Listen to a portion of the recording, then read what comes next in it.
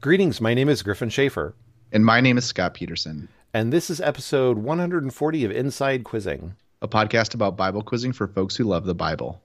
And in this episode 140, Scott and I are going to talk kind of about quality of quizzing, quality of memorization, how to encourage the improvements thereof. But we don't have a lengthy set of detailed notes that we're going down here. We're really just going to kind of brainstorm, share ideas, share concerns, talk about motivations that coaches, things that coaches can do. And of course, we're both coming to this from a perspective of like coaching. So I coached for a number of years. Scott, you coached too, right? I never coached at the district level. At the district level, but you coach at the internationals level and the Great West level too. Yep. Yeah.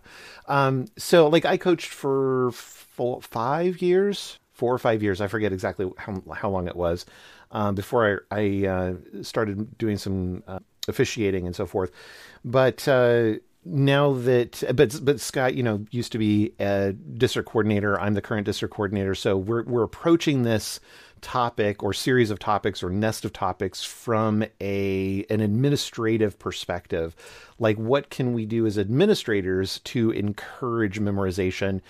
And at the same time, realizing that most of the encouragement, I think the bulk of the encouragement has to come from quizzers themselves, encouraging themselves and encouraging other quizzers. But then some of it can come from coaches. And I think there's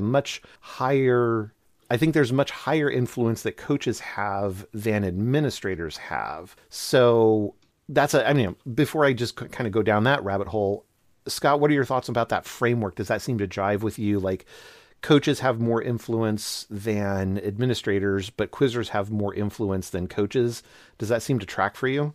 Yeah. And parents fit probably in between quizzers and coaches, but potentially more than quizzers. But probably still quizzers more than parents.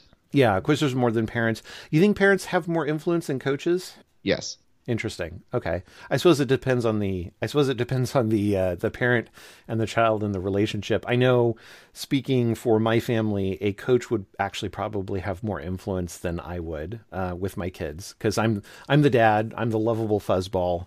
And when I say, hey, you should memorize, they kind of roll their eyes and say, yeah, I know. But if the coach says you should memorize, then they're like, ooh, authority figure who's outside the home, I should probably listen. Yeah, so I'm admitting that maybe I'm a terrible parent. That's what I'm doing. Well, I think I'm attributing a lot of influence to parents because they're often the ones who have their kids start, not necessarily their influence over level of memorization once they have started. Yeah, that's very true. And I mean, certainly parents can be the nag police, and I've definitely filled that role from time to time, reminding my kids, like, hey, have you memorized today? And giving them a space and a time to be able to do that, scheduling the time, helping them schedule the time, and say, okay, here's some space. We'll protect that time for you, so that, on a daily basis you can get into the word, get into the memorization. So there's definitely, certainly parents can influence in a negative way, big time. If signing their kid up for a bunch of activities, not providing the space, discouraging, all of that stuff definitely comes into play. Yep. Well, so on that front, how do you want to attack this problem? I mean, there's a lot of different angles that we could approach this, but where do you think is a good place to start? I can just start talking. Yeah, let's just, go for it. So I think that I wrote down cycles and trends. I think cycles have a huge impact in the competition level of quizzing. I'm thinking about the District of PNW, but you could extrapolate what I'm saying. Because it seems to me that there are cycles where the district is strong and where it is less strong. And when it's less strong, it's easier for it to become strong. And when it's strong, it's easier for it to become less strong. And it happens roughly every material cycle, or roughly when one 7-year generation ages out. And that seemed to be very strong and kind of transcend whoever was running the district or the basket of program leaders or coaches. And so because of that, I already think that there's a limit to the influence that a district coordinator, a program leader, a coach can have over competition level already. Add to that, I think there are trends. I think most people you would ask would say that quizzing in PNW was stronger in the 90s than it was in the 2000s, than it was in the 2010s, than it was in the 2020s. And to me, that points to not necessarily, oh, we have worse district coordinators and worse program leaders. I think it speaks more to different trends in participation levels or church membership levels or how kids these days allocate their free time and their interest in their free time, and demands from school and school related activities, or more organized activities, whether it be athletics or music or things like that. I don't have kids, but I think I'm on the right track that there have been changes and trends over the last 10, 20, 30, 40 years that might have squeezed out participation in something like Bible quizzing. Well, yeah, certainly. I mean, electronics plays a gigantic role in it these days, where it's an addiction, and it's ubiquitous. It's this endemic desire to spend what I consider to be excessive, but consider a huge amount of time playing, moving pixels around on a screen, and interacting with other people only via the interaction of moving pixels around on a screen. And it's in our family, we've definitely struggled with that. We try to keep a lid on it while at the same time giving the kids, one of which is not a kid anymore, he's an adult, but when he was a kid, trying to give them the opportunity to certainly, play around with electronics, play the video games and so forth, and interact with friends that way online. But understanding that there has to be some kind of limit to that. And the limit is, I remember growing up and parents and school teachers and so forth were talking about the number of hours kids were watching TV per day. And it was astronomical when I was a kid growing up, and it's only gotten bigger.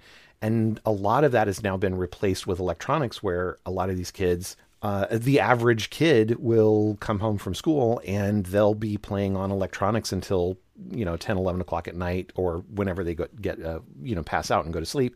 They wake up in the morning, they go to school, and it's rinse repeat. And that's their expression of their adolescence. And I see study after study where that's demonstrated to be certainly highly correlated with non-success as these kids mature into adulthood. So from my wife and I's perspective, we were like, okay, we need to allow a certain amount of electronic usage. We don't want to necessarily be draconian about it. I think some is fine. It's just when it turns into an addiction, it's where the problem is. So we had to set up a limit there, and there were definitely some moments of headbutting that was there, but I certainly can sympathize with parents who, dual income required households, and they've got 2, 3 kids. I can understand, with a lot of activities, I can understand parents just being severely overwhelmed by the daunting task of trying to regulate what is ultimately, I think, an addiction, or can very easily become an addiction. And what do you do for that as a parent? I mean, in that way, how much does a coach have influence there versus a parent? I think obviously a parent has more than zero influence. A coach has very close to zero, and an administrator certainly has absolute zero influence over that sort of situation. Yeah, but even in post-collegiate or collegiate and post-collegiate life, there's more of an importance of digital acumen. Right? Esports is just as a legitimate collegiate athletic endeavor as non-esports. Sure. And sure. There's a rise in the value of knowledge work. There's a decrease in the value of just having a bachelor's degree in something that you end up working in. And so there's a lot of value still, or increasingly tied up into being savvy and educated technologically and digitally, that sure, there are more ways that our attention can be pulled to, the endless scrollers on the internet. But I wouldn't say that alone is like the demise of, whatever activities people might be doing. I think there's at the same time importance placed on a lot of things digitally. Sure. No, and I'm not disagreeing. I'm not saying that it's the demise of that. I'm not saying video games is the cause of the demise of all other activity, but it's a massive contributor. And I'd also want to dive a little bit down into like, yeah, knowledge work and knowledge workers or information workers, right? That's definitely a skill that's much more highly prized now than it was, say, 20 years ago, or certainly 40 years ago. But knowledge work is different than gaming, right? So esports and sports in general, physical sports, at least there's some physical health that comes out of it. Esports, arguably, it's more consumption. And so like, I think knowledge work, information work on one side, you're talking about creation. And on the flip side, esports, gaming, videos, YouTube, that sort of thing. And don't get me wrong, I think YouTube is an amazing resource in terms of opportunities to learn. But I mean, I think you can kind of separate the two worlds between creation and consumption. And a good way to kind of dive into that, or maybe not a good way, but a overly simplistic heuristic is what are the ranges of devices that you can do the thing on, right? If you're talking about a cell phone up to maybe a tablet, it's probably more consumption. If you're talking about something laptop upwards to desktop, it's probably, again, with exceptions abounding everywhere, it's not a perfect heuristic. But as you get larger, then you're talking about something that's more creative. And so like, if somebody wants to sit down and create art on via a graphical interface, a digital interface, to me, I don't particularly see that as fundamentally different than sitting down with art on a canvas and oil and paints on a canvas or something like that. It's just the media. It's a different medium, right? Paints versus acrylics versus digital. It's just a different medium for the creation of something. And that's great. And so like if somebody sits down and tries to learn a programming language, I think that's very different than somebody sitting down and speed running a particular level, right? So, and of course, this line starts to get really blurry in the middle because, like, well, what happens if you decide to sit down and design a video game or design a level, create a level on a video game? And they're like, okay, well, part of me feels like that's creative work, and you can almost, in a sense, especially as like a 15, 16, 17-year-old, you can kind of justify that as a job training sort of opportunity, a career opportunity potentially. Like you could discover, hey, I enjoy doing this. I'm particularly good at it. And that sparks some sort of career that comes out of it. But gaming, I don't know. I think it's more consumption than it is creation. But all of that aside, even the opportunity for creative work, while I think it has more value than consumption, is still something that will pull away from other activities, right? So if you live in a universe where you only have the option of doing 10 activities, you may pick any one of those 10 activities, but there's like let's say all other things being equal, which is never the case, there's a 10% chance you'll pick activity 1, right? But if there's 1,000 different activities, then what's the percentage chance that you're going to have a very different percentage chance of picking activity 1. And so I think with the rise of all these other opportunities to invest time in other places or waste time in other places, quizzing has had to compete in that expansive world. Yeah. And I think we're definitely in the territory of talking about things that we're not educated enough to talk about, but there definitely is a push into greater focus, whatever it is that you're doing at whatever stage of life that you're doing it.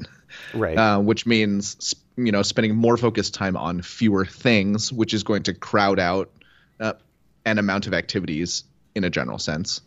But one thing that I was going to talk about, because I think that cycles and trends have a big impact unrelated to the participants. And I think that pure size of participation has a massive impact, and that is also a side of who's participating. or not really. It's not reliant on it, right? Like you can have a really really mediocre district coordinator with 500 quizzers is going to have a stronger district than an amazing district coordinator with 150 quizzers, right? Like, yeah, that's I feel like absolutely true. That's absolutely true. But of course, what we're talking about here is not so much comparing who's a better DC versus a not better DC. It's rather more what can any DC, whether they are good, meh, or not so great, what can any DC do to push the needle in the direction of missional outcome? So unfortunately, like the thing that I was going to talk about was like history and lore and stories, which I think is why internationals is still hanging on. Because I remember Jeremy talking about how I'm going to misphrase what he was saying, but he thinks that the evangelical church or some of the more, I don't know what word he used, was it devout? Basically the denominations with more liturgy, he thinks will be more resilient because of the liturgy. Yeah, I could see that because the liturgical churches have a more practiced pattern, and that pattern of observance is more. It's not just it is cultural. It's very cultural, but it's much more than that. It's lore. It's I'm not sure what the right word is, but yeah. I'm going to talk about me. I'm an anecdote, but like I got into quizzing not because of my parents, not because of anyone else, but because a good friend was going to do it, and I tried doing it, and I was hooked immediately because all the people who had tried to get me into quizzing knew that I was going to be hooked immediately. They just weren't successful in getting me to start. But then once I was in, even though I was hooked, there was like such a rich group of people around me of all ages who talked about the history of PNW.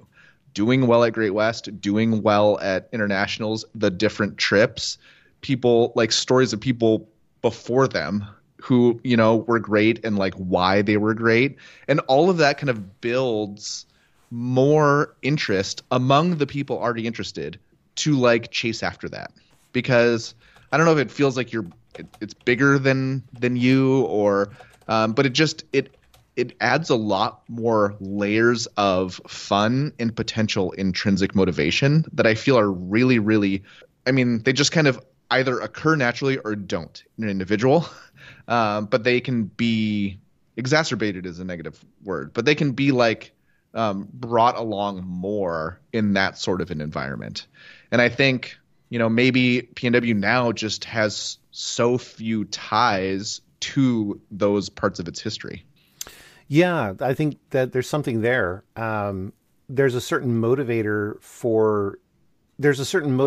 factor when you participate in something that is bigger than you, right?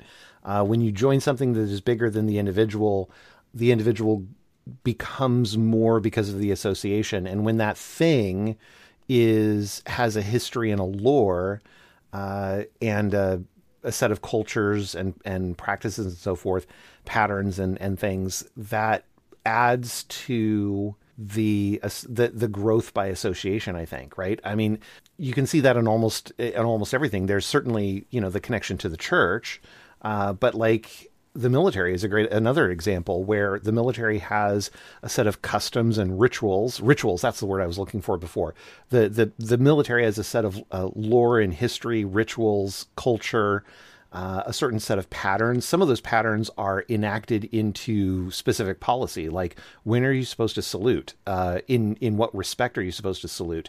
And how does the salute happen? Even like all of that is codified. Well, a good chunk of that is codified. And it's a sign of respect to follow that and a sign of disrespect when somebody is not following that. And so in joining the military, there is a sense of connecting to something bigger than the self when you're adopting some of those patterns and practices. I think it does. It can definitely add a richness to an activity. A thing that's popping into my head is the documentary Jiro Dreams of Sushi about a renowned sushi maker in Japan. And having seen that documentary, like anyone who's seen it or like knows about the practices and the history of Jiro and his son, it makes it more alluring, right? You would rather go have that sushi than other sushi, even if you were promised that it would taste exactly the same. And then eating at that restaurant, there is a different type of ceremony and a ritual that goes along with eating there. And I think Yes. all of that changes the experience. And I think what you said, like being part of something bigger than yourself, I was always trying to score a 90 at an individual meet, and I knew that it was almost 100% reliant on me. And so when I didn't get it, which I never did, I could say like it was my fault. But there was something about internationals where I knew I could be absolutely incredible, and we still were unlikely to win unless the four teammates were also good.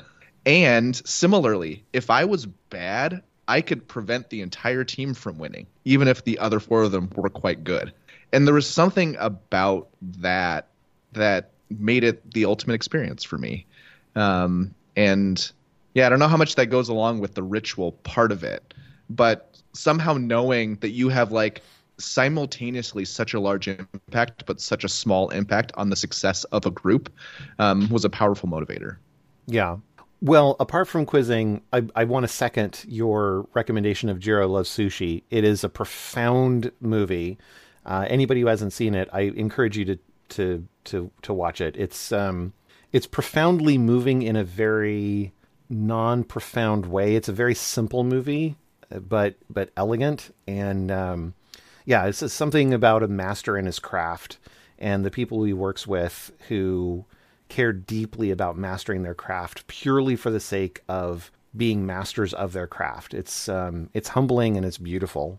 And so, I mean, a lot of what I've talked about kind of feel like throw up your hands, because it's like, oh, I can't really control the cycle. I can't really control the trend. And how much can I really control the stories and the history and the ritual around a thing? But I think, like, I mean, I went to a small Division III college basketball game the other day that had 400 people in attendance, and they turned down the lights for the introductions. They had the full like cheerleading team there for the entire game. They had, like the PA announcer that does all of the sports where more people come. And I think there's something important about treating something as equals or as important as you would treat it if it were bigger that can help grow a thing. Yeah, definitely. That's very true. Because I think from the outside, it can feel like, oh, like I remember, why would you keep the top 10 like hidden and then announce them in descending order, and it's like, I always thought that it was important to add that sort of really pomp and circumstance to increase the fun of everyone, because I wanted to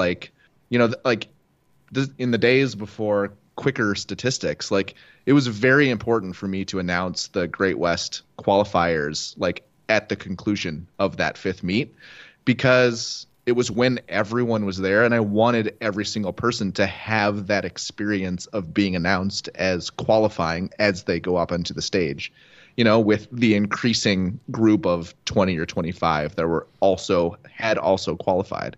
And yeah, so I think pop and circumstance also can have a negative connotation, but like it goes along with the ritual and the lore and the storytelling. Right, indeed. Well, so as one thought that popped into my head as we were talking before we started recording the episode was one of the aspects that an administrator can do is try to organize the meet in such a way that it increases the fun of the participants in the meet, which seems like it would be a no-brainer and always be a good thing. So the idea being that, hey, if you have the opportunity to make a meet, quote unquote, more fun, that you should do that as an admin, as a coach, even as a quizzer. Like if anything that you can do to add fun to the event, so much the better. And I think there's some truth to that when it comes to things like recruiting, right? So if you're talking about wanting to grow a district, if your meets aren't that fun relative to meets that are very fun, I think the meets that are very fun will probably have a higher probability of drawing people in to want to participate in them and potentially then be interested in continuing to participate, which then pushes the mission forward in terms of encouraging people to memorize. So okay, great. But I had this sort of, I don't know, counter thought, would love to get your thoughts on the counter thought here, Scott. If imagine the fun that an administrator can do in the meet. I think there are it falls into two groups. Number one, you can have fun that is directly tied to quizzing. So it'd be things like exactly like what you're talking about, announcing the top 10 positions by name in descending order, making a huge big deal about like announcing the 3 teams for finals, having a great MC, master of ceremonies, who can, be very charismatic, and having the equivalent of cheerleaders, right? Like people encouraging the crowd to get rowdy and to cheer for their teams and so forth.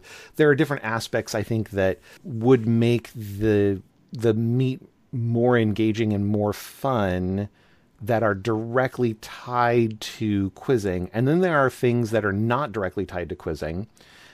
So you could have more side activities going on. So at IOC, back at SPU in July, we certainly had a lot of fun doing quizzing, but we also had a fair number of breaks. It was spaced out over 3 days.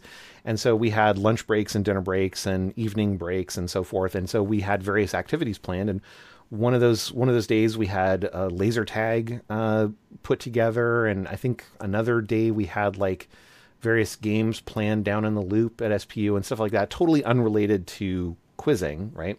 And fun was had by all, and it seemed. But my sort of counterpoint here, or counter thought, is fun outside of directly quizzing related-y things, right? So, and there's a certain amount of fun. I should also mention there's a certain amount of fun just from scoring, right? So if I go into a quiz and I don't score anything versus I go into a quiz where I score a lot, the scoring of those points adds to the fun that I have and the thrill of being part of it. So that's sort of maybe even a third category. It's certainly part of quizzing, but it's directly proportional to what I've accomplished in a particular quiz. So fun outside of, let's say, scoring is evenly distributed regardless of memorization. And so then if that is true, and given that is true, does that perhaps disincentivize memorizing? Or at least, if not disincentivizing memorizing, is it energy that is invested in something that is not going to incentivize memorizing? I always thought of the impacts as indirect.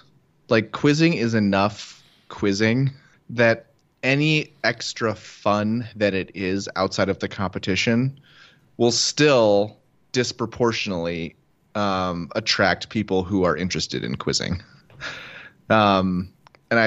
To me, like the point of making the whole thing enjoyable was getting as many people as possible to want to do quizzing.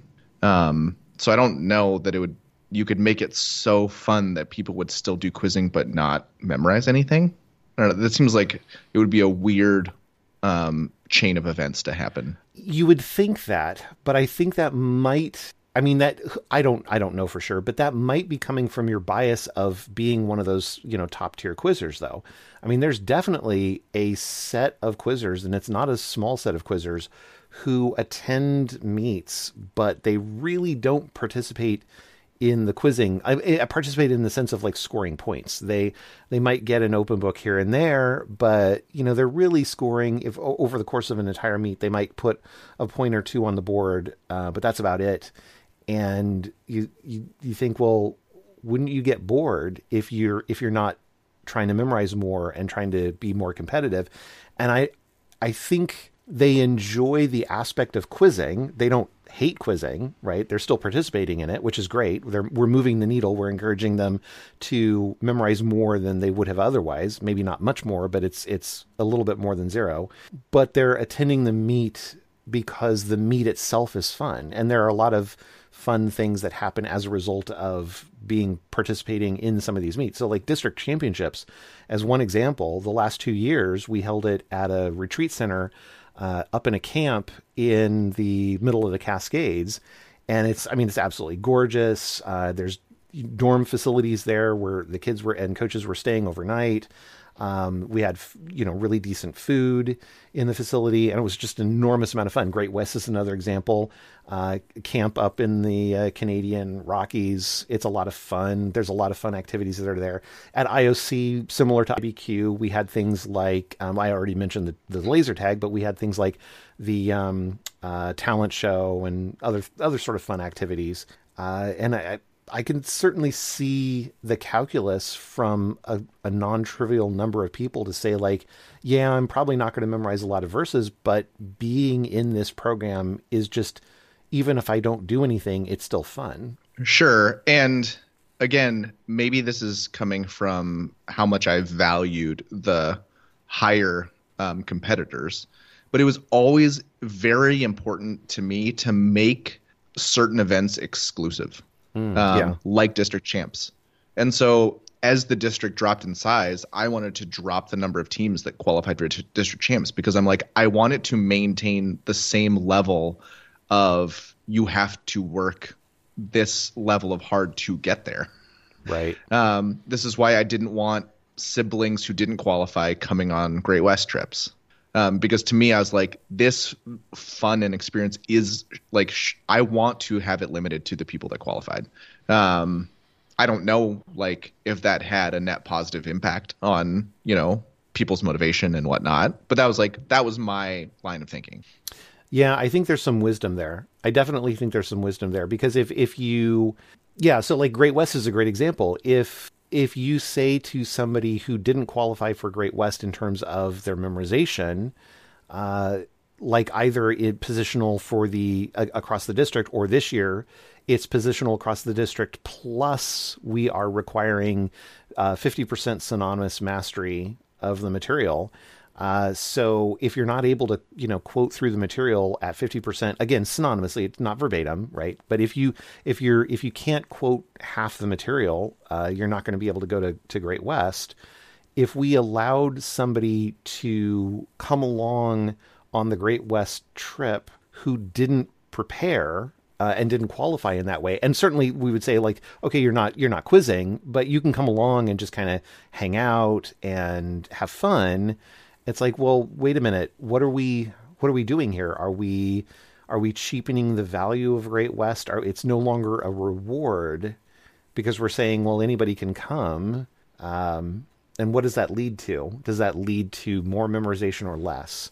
Right. And I don't know all of those after effects, because I only have data on, the district at a specific state in time at whatever point in the cycle and the trend that it was at, you know? Right.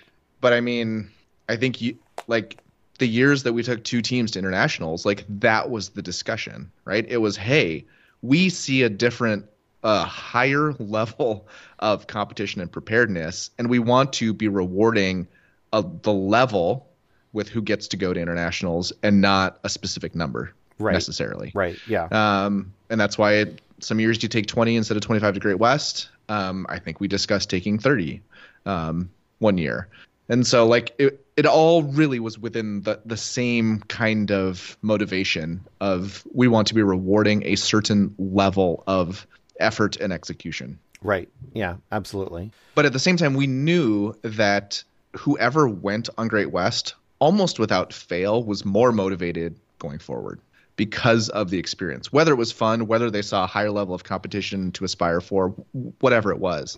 And so because of that, you almost wanted to take as many as possible. And so, like, but there's still some balance there. I don't know what it is. It could be that if a district is shrinking and you decide, hey, only two people met whatever quoting requirement we have, we're going to take a team of two to internationals, that's not the right move, but I don't really know where that balance lies. I think it probably, again, based on a scientific study I just made up in my head, so, caveat emptor, etc. It feels like if you don't have enough qualified quizzers for a viable team as a unit, then it's better to go at 0. Which really is lame for, like, those two people who qualify, because they're not, like, let's say we're talking about IBQ, you really need to have 4 people. I think you can probably get away with 3. but it's really hard. I think you really need 4, ideally 5, but I somewhere in that ballpark. I think 4 is sort of the target. Once you get sub 4 in terms of qualification, it becomes really difficult. And do you say, well, we're going to, if you only have 2 people who qualify, are we going to then artificially take the next 2? So we have a team of 4, so at least those 2 can have that experience. Yeah, I don't know. It's hard to say. Did you ever have an experience? Like, I don't think I've ever had an experience where somebody who was a quizzer was eligible to attend Great West as a non-quizzer. Did you ever see that happen or experience that? I think there were cases of a younger sibling with who had an older sibling on the trip and or a parent who was coaching. And I don't remember if I ever was so strong as to prohibit like mere attendance, but I was pretty sure I prohibited like riding in the van convoy. Right. We had a situation where was it last year? Maybe it was. Yeah, I think it was last year. We had a quizzer who qualified on her own merits to be able to attend Great West, and her family was planning a vacation around that time anyway. And so what and actually fairly near the area. Or not fairly near because it's a big area, the travel route, but they were essentially planning a vacation around that time in a spot that was not terribly out of the way of the trek that we were making to be able to get to Great West. And so she asked, hey, can we travel along our family as part of your convoy, but in our own vehicle? Kind of thing. And what ended up happening is the quizzer who qualified hung out with the other quizzers in the actual van or set of vans that were traveling up to Great West, the official group. And the family kind of trailed along. Sometimes they were with us in the convoy, sometimes they weren't. They kind of went off and did their own thing. And I think the family observed a few quizzes, maybe observed a half a day of quizzes or something at the meet, and then kind of went and did their own thing until this particular quizzer was done. And then they stayed one night, and then they departed. And I think that was reasonable. But yeah, if it had been a situation where it's like, okay, there's a quizzer eligible kid coming along with that group who then rides with everybody else and participates in all of the fun activities, that makes me start to question if that's a good idea. Right. And I always tried to explain it, right? I was like, I'm not intentionally wanting to just limit fun for people. Right. But here's how I view the importance of the activity being just for the people that qualified. And I think parents are always really receptive to that. Right. Yeah. And that makes sense to me. I've experienced parents not being receptive to these sorts of things. Unfortunately, when I was a coach, we had a minimum memorization requirement, one particular year, and it was really low. I forget what it was. I think it was like 5 verses or something, where you have to memorize at least 5 verses and quote them, again, synonymously with lots of help. But if you can quote the 5 verses, then you qualify for the next meet. And there were some kids who, we actually did this as a collective decision. It wasn't coaches mandating it. It was coaches exploring this option with the quizzers at the beginning of the year, and the quizzers saying, yeah, this sounds like a reasonable policy. We implemented the policy, and a few months later, there were some quizzers who didn't qualify. And the quizzers, actually, to their credit, were kind of like, yep, this is totally fair. We agreed to this policy. We didn't memorize our however many verses it was. And this is totally reasonable that we don't get to go to the quiz meet. And there was definitely some pushback from some parents. One parent had some very aggressive pushback, unfortunately. But several parents had some, let's say, non-aggressive, but it was definitely their pushback. And I don't know that was, I still think it was the right thing to do in that circumstance for us, as a collective coach / quizzers, to come up with those minimum requirements. I mean, it was certainly collaborative rather than imposed at the beginning of the season. The last thing I think we should have done is renege on that commitment, a few months later, in the face of a few quizzers who didn't qualify. Yeah, that's unfortunately a history, a sort of a history thing that I have there. But I mean, there's a difference also between district quizzing and Great West. So like I totally agree Great West needs to be a reward. It's got reward written all over it. And then like I think DC the last I don't know how many years now, the last several years, all teams have been invited. I would love to be able to get us to a point where we're large enough to justify uh, limiting it back down, turning it into a reward. I think for right now, it's sort of the reward for everybody. It's like you participated in quizzing for the season, therefore you get the DC reward. But as we grow back, I can definitely see a universe where DC becomes more reward oriented and falls closer in line with Great West. But then, like at the district level, I mean, and when I say district meets, let's say 1, 2, 3, 4, 5 in PNW, we have 5 regular season district meets, a preseason meet, and then district championships postseason. So in those 5 regular season meets, let's say it's meet 2, and there's a potential a quizzer eligible person who shows up at district meet number 2. We don't really have fun activities, but if we had fun activities, do we exclude that person? No, I don't think so.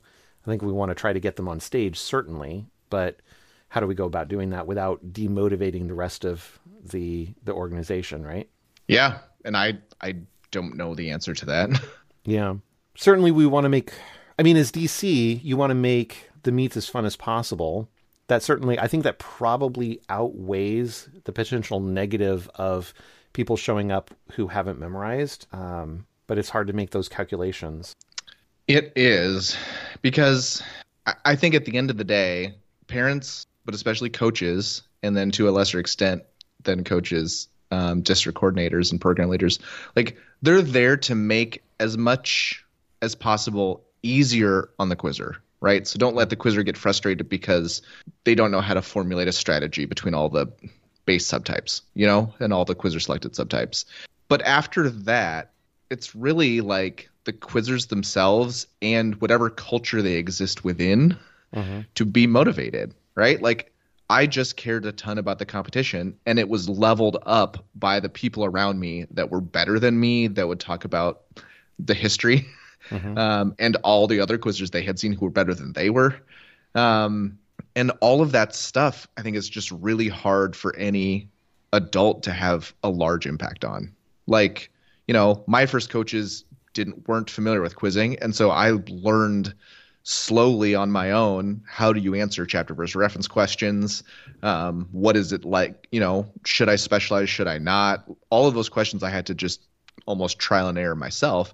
And so if I had had a more experienced coach, I would have been quicker to answer those questions, but it wouldn't really have changed anything about my motivation competition level. Right, right. Well, so flipping to a moment to coaches who I think have much more influence. Actually, before we go there, you wrote a question in the notes here that I think we've circled around this a little bit, but I think I want to dive in directly to it. What drives motivation, right? So from a quizzer's perspective, what drives motivation, right? There's the thrill of being able to get more points, the thrill of placing higher at a meet, the rewards that come from qualifying for Great West and so forth. But like in general, and maybe even specific, because I think what motivates people is going to be different based on who they are, where they are, what year they are. I'm sure you've known several quizzers who their motivations when they were, say, 15 or 16 were very different than when they were 18, right? Their senior year, their motivation for like what's driving you to memorize, what's driving you to participate in quizzing, how does it shift over those different years, and how does that change based on the kind of personality trait or the competition level and so forth? What do you, I mean, that's a big loaded question there, but what drives the motivation? I mean, I don't know how helpful this is, but I largely observed that I was not able to move the motivation needle As a coach for quizzers. And so the best that I could do was make as much as possible around the fringes easier on quizzers, But then I worked to define with them what the shared goals were, like thinking specifically about Great Western Internationals. Because to me, the largest possible needle mover for intrinsic motivation, and it's really that, well, I guess if you want your team to do well, that's extrinsic motivation. But the biggest needle mover was that, like, wanting to do well in a group. And because at the end of the day, if you're going to level up at quizzing, you are going to by yourself decide to spend more time in study. Right. Yeah. Yeah. It has to be. Yeah. And if a coach does that once a week, or if a parent does that on some interval, like, it's better than nothing. But in my opinion, it really doesn't move the needle, right? It can move the needle from a quizzer who gets a half question a quiz to one that gets a question a quiz. But it didn't move anything more. Like, it was just like a really tiny optimization. And so, like, when I was district coordinator, I was like working on whatever tiny optimization I could grab onto, which is why I focused on consistent officiating, right? Because that's one thing that can frustrate quizzers when they think they did the same thing as a buddy in a different quiz and they were treated differently. And I was like, that would be hugely demotivating. So that's something that I can absolutely try to make as consistent as possible. But at the end of the day, if someone's going to go from being a keyverse specialist averaging a 40 to a full material quizzer averaging a 75, it wasn't anything about the structure that I had control over. Yeah. Yeah. Totally fair. Well, I will, as a counterpoint, I'll share a story I've shared in previous episodes, but there was the 10 verses experiment I did as a coach. There was one particular year, I want to say it was, I can't even remember what year it was. Maybe James and Romans, or no, it wasn't James and Romans. Well, maybe it was. I have no idea. Maybe it was Hebrews. But whatever year it was, we started out with a fairly sizable number of quizzers from the church, and I forget how many. I think we had 4 or 5 teams or something like that. And for us, that was a decent number of teams. And we had a good chunk of people. Like, we had one quizzer who was the 90 a quiz quizzer. Basically, he was the number one quizzer in the district. And basically he would unless something went sideways in a quiz, he was going to walk away with a 90. And we mostly just ignored him because, it was pretty reasonable. Like, I mean, obviously we respected the investment that he put in, but basically, as long as we just didn't get in his way, he was going to pull 90s and life was great. But after that, there was like the next group of folks where they were doing pretty well, but they were, 40 points, 60 points sometimes, somewhere in that ballpark, and they were doing okay, very healthy quizzers. But then the vast majority of our quizzers were just getting zeros, just zero after zero after zero, and they'd get bonus questions and they wouldn't be able to answer them, and that was just, it was clear that they weren't memorized. And what we wanted to do was encourage them to get from 0 to some points on the board, right? And so we sat them down for a weekend. Not a weekend. It was a Saturday. We had them come over and we just worked with them and memorized 10 verses, and every single one of them, it was brutal. It took like 4 or 5 hours, but every single one of them memorized 10 verses, synonymous level, basically, maybe a little bit better than synonymous, but somewhere, certainly not verbatim, but pretty close. And they got those down with references, though. And then we went to the next meet a couple weeks later, and every single quizzer on every team got at least one question. Now, to your point, Scott, most of them only got like 1 or 2 questions for the meet, but they got them correct. So they went from 0 to 1, or 0 to 2 or something via that effort. And it invoked a level of excitement where a lot of those people came back and started memorizing again. But then it trailed off pretty quickly. It was a short-lived experiment. So like it boosted things for probably about 3 meets, 2 or 3 meets. And then we started, kind of falling back into old patterns again. And I wonder, I've got a mental framework that might help explain this, but I don't know if it's true. This is very anecdotal, and I'm not really sure if I believe at this, but my mental framework is thus. I think there's we don't, as a society, as an American and even Canadian society, we don't rote memorize. We don't put a lot of emphasis in rote memorization. Other societies are very different, right? So one that springs to mind is like South Korea. Very, very rote memorization. Very strongly encourages rote memorization.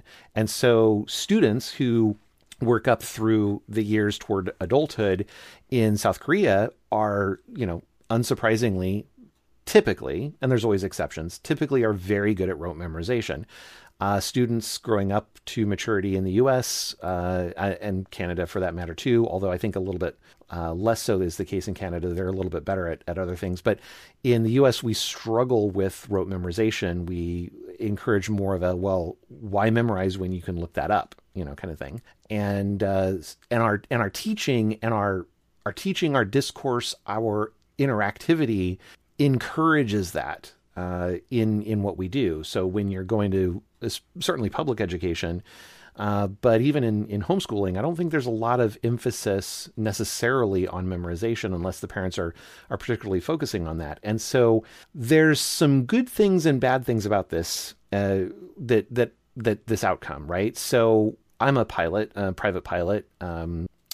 Although I do teach ground school and a few other things, but in general aviation, the general aviation piloting world in the U.S., by and large, and again, this is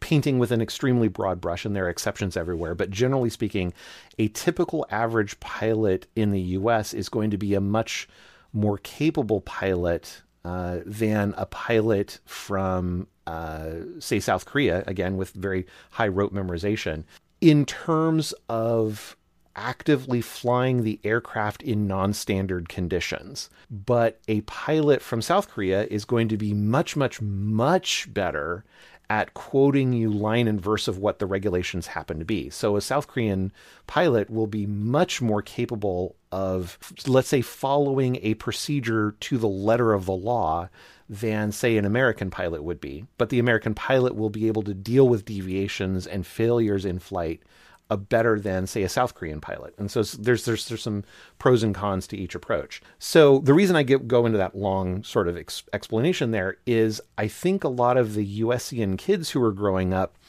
haven't experienced what memorization is. So a coach might be saying to a kid who's coming in who says, hey, my friend told me about quizzing, I want to learn more, or the parent heard about quizzing and is bringing their kid to practice saying, hey, I'd like to have my kid try out quizzing and that sort of stuff.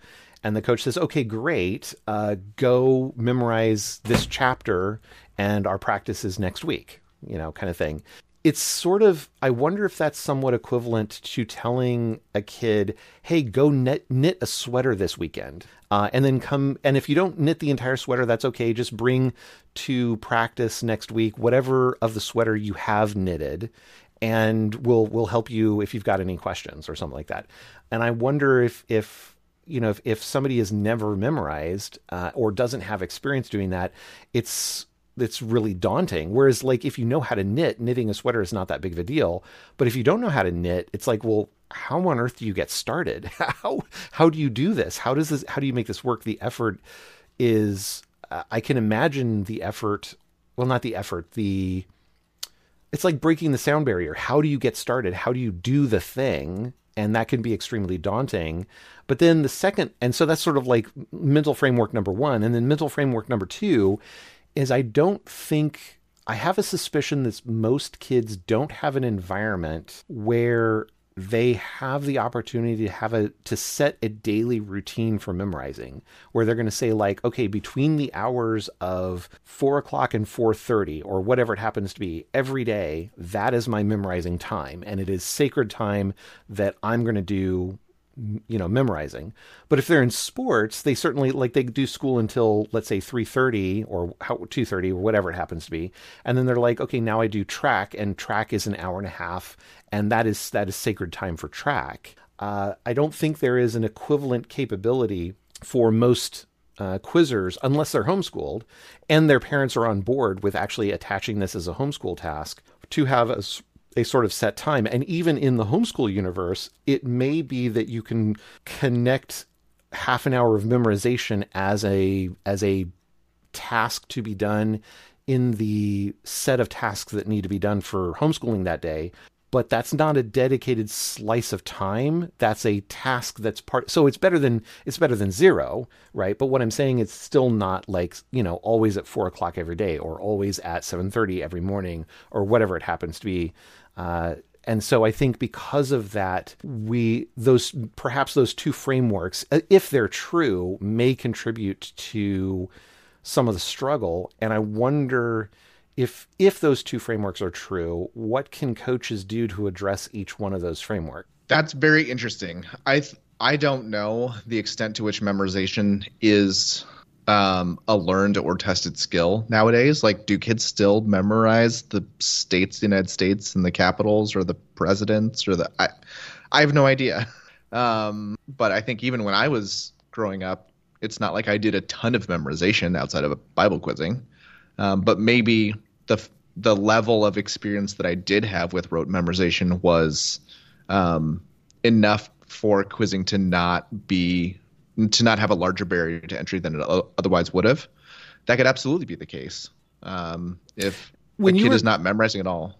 Yeah, when you were growing up, did you practice music? Did you learn an instrument? No, I did not, because I was no good.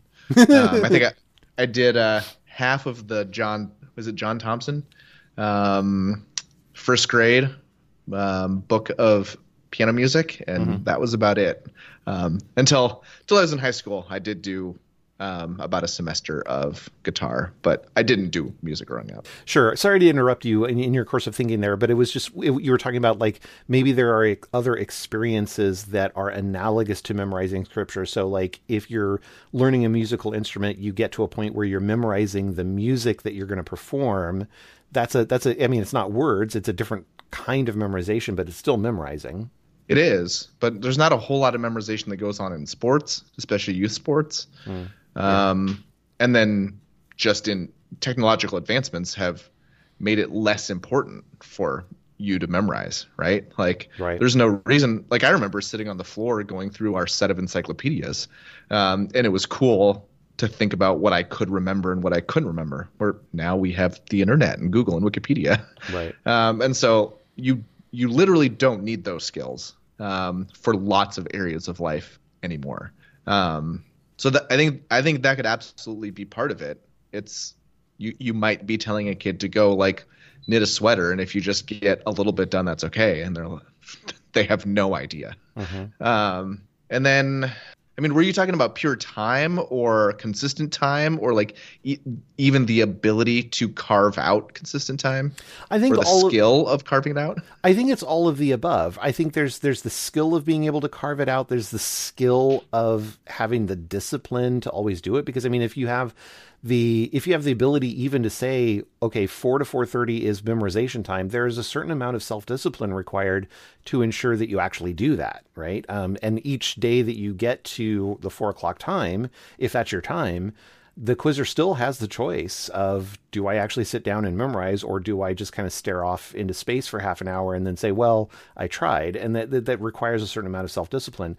But in certain families, and I suspect it's probably a majority of families, a quizzer who even has that self-discipline, it's really hard for a lot of kids to actually even have the opportunity to say, well, here's my half an hour that I'm going to devote to memorizing every day. And so for a lot of kids, it's like, well, on Mondays, it has to be 7:30 in the morning, but on Tuesdays, it has to be 4 o'clock for these reasons. But 50% of the time on Tuesdays, something else happens and I don't get home in time, or something gets in the way. And a lot of that can be outside the quizzer's control. Yeah, for sure. And I don't want to draw too many blanket statements around like intelligence and career success and things like that. But I think if you were investing in the future of a kid, the kids that went to private school or public school or did running start and were able to manage all of that and still put time into quizzing to compete at a high level through being a senior are the exact individual. Like, you would talk to them for 3 minutes and you'd be like, well, this is where I would choose to invest. And so like, and my point is, it absolutely took a different level of effort, self-discipline, maturity, whatever kind of words you want to throw around there, to be able to like handle all of that. I think homeschool kids did have it easier. That doesn't mean it was easy to be really good at quizzing, even if you're homeschooled, right? Right. But it took different skills of time management and discipline and routine to be both good at quizzing when you had so many other constraints on your time. Yeah, that's very true. There's definitely a correlation there. The question in my mind is, what's the causation? What's the directional arrow of the causation, right? Or is there, a third entity here in the causal arrow relationship? But assuming that there's not, assuming it's just, self-discipline leading to stronger quizzing, and then self-discipline also leads to other outcomes that lead to you being a better investment in your analogy there.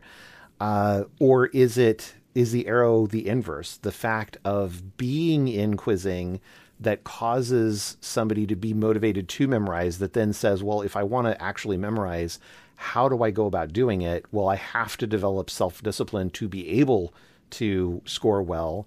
And therefore, quizzing caused the self-discipline, which then caused the outcome that you're talking about. And I have no idea, but I wonder how. Yeah, I think the arrow. There's reasonable ideas to say that the arrow could go in any direction. Yeah, and I think there's a. I mean, it's super interrelated, but I do think you need to have the quizzer have some sense that they even care about being more motivated. Or right. Carving out time for quizzing. So I think the first step is always getting people involved and answering at least one question, and then let them figure it out for themselves. But a lot of those most impressive kids came from households with very impressive parents. So at the end of the day, it feels kind of defeatist, where there's cycles and trends and history and, family structure, and we're just, interacting with this tiny slice of someone's life. Yeah, but a coach can have some influence there, right? So, we had quizzers who came from, let's call it, unstable homes where home was not a place where you did school. It was not a place where you could actually have a space where you could focus on doing anything scholastic, let alone, memorization. And so what these kids would do, they would stay late at school, and they would do all their homework at the school building just after school let out, or they would go to a library, that kind of thing. We provided in quiz practice, not all the time, but we would provide opportunities for such quizzers to have space where they could just go and rote memorize. So if our practices were, let's say, 45 minutes long or an hour long, we would open up the building half an hour, 45 minutes early, and quizzers who wanted to could show up early. And it was unstructured, go be by yourself time, but it was a space where they could just go off and start memorizing and quoting themselves or quoting to each other before practice started. And that certainly helped some quizzers who didn't have the opportunity to, carve out reliable time on their own. Yeah. So I think you've said a lot of things that I think can be really, really helpful. So it's carving out that time, either before or after both of a scheduled quiz practice. I think the very structured, we're all going to memorize 10 verses. I think that can be wildly helpful, because you're giving strategies of how to memorize and able to do it hands-on, because the same strategy is not going to work for every person. And you can ideally show results. And if it peters out, it doesn't mean, if the results peter out, it doesn't mean that it was a bad idea that you shouldn't do again. Right. Right. It just means that something else is required to tap into a different level of motivation for those quizzers that it petered out for, or there is nothing to tap into another level of motivation. Or it just needs to be repeated, right? So we did potentially the 10 verses worked for about, 3 months or so. And it's maybe once every 3 months we needed to have a Saturday where we just got together and redid those 10 verses or something. And to be fair, I was a whole lot younger back then and probably didn't do a very good job on follow-up in terms of like, okay, great, you guys did well. Now what are you going to do now to build on that initial success? I probably just said, hey, great, it succeeded. and I didn't do much follow-up. Yeah. So I think those are really helpful. As I said before, anything a coach can do to make a learning curve easier on a quizzer would be helpful, because I memorized full material with no references for 2 years. Made Great West, and while I was there, I just observed. I was like, it seems pretty easy for these kids that know references. Mm-hmm. I was like, why don't I just try some of that? And so between Great West and district championships, I added references for half the verses that I knew, and district championships was way easier than quizzing had ever been for me. But Mm-hmm. but like I had to just observe it and learn that. Someone could have just told me that, and I would have been quizzing at a higher level, a year earlier or longer. But that doesn't change motivation level. I guess it could potentially stem the petering out of motivation for a very, very new quizzer, helping them out with some of that stuff. Like I remember when my wife was a rookie, she got a question, a reference question, and the quizmaster said, "What's your question?" And no one had ever told her that about providing a question, Right. and so she got it wrong. And like that kind of thing, like preparing a quizzer for like if you have to give a rebuttal or you have to provide a question so that they're not just completely blindsided by it as a 11, 12-year-old. Those things obviously can be really helpful to maintaining motivation or not creating demotivation. I think the muscles of of memorization and teaching different skills around that, because like I went to Bible camps where they would do the write a verse on the whiteboard and erase words at a time, and I was in Awana, and they probably did that and other techniques. And my mom probably did other memorization techniques with me to learn Latin conjugations, or European countries or something.